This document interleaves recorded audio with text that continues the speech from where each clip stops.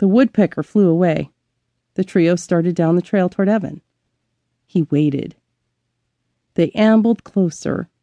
40 feet. He positioned the stick over the correct button on the remote control. 20 feet. His muscles tensed in anticipation. 15 feet. Evan punched the button. An inhuman shriek split the pastoral tranquility. The shriek sounded like a cross between a woman's scream, a wolf's howl, and the bellowing of an injured grizzly bear. The boombox produced the shriek in lifelike clarity, though at a volume that gave the impression of distance. A little distance. The marks froze. Eyes wide, the girl hugged herself. The old fart squinted as if suspicious while he glanced around the woods. The older woman muttered something Evan couldn't hear.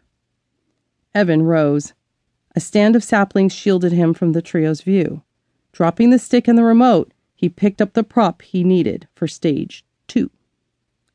The shriek ended as the recording shifted into silence. A few seconds of relief before the massacre. Taking the prop in one hand, he lumbered forward.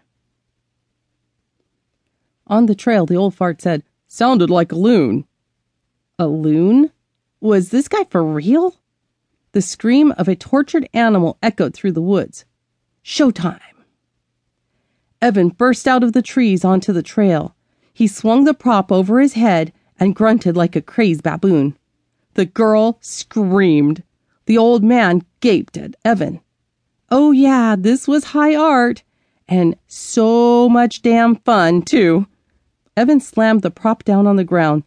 The water balloon, hidden inside the fake deer head, split open, spewing faux blood. The girl screamed again. Evan stamped his feet like any self-respecting Sasquatch would. The older woman pursed her lips.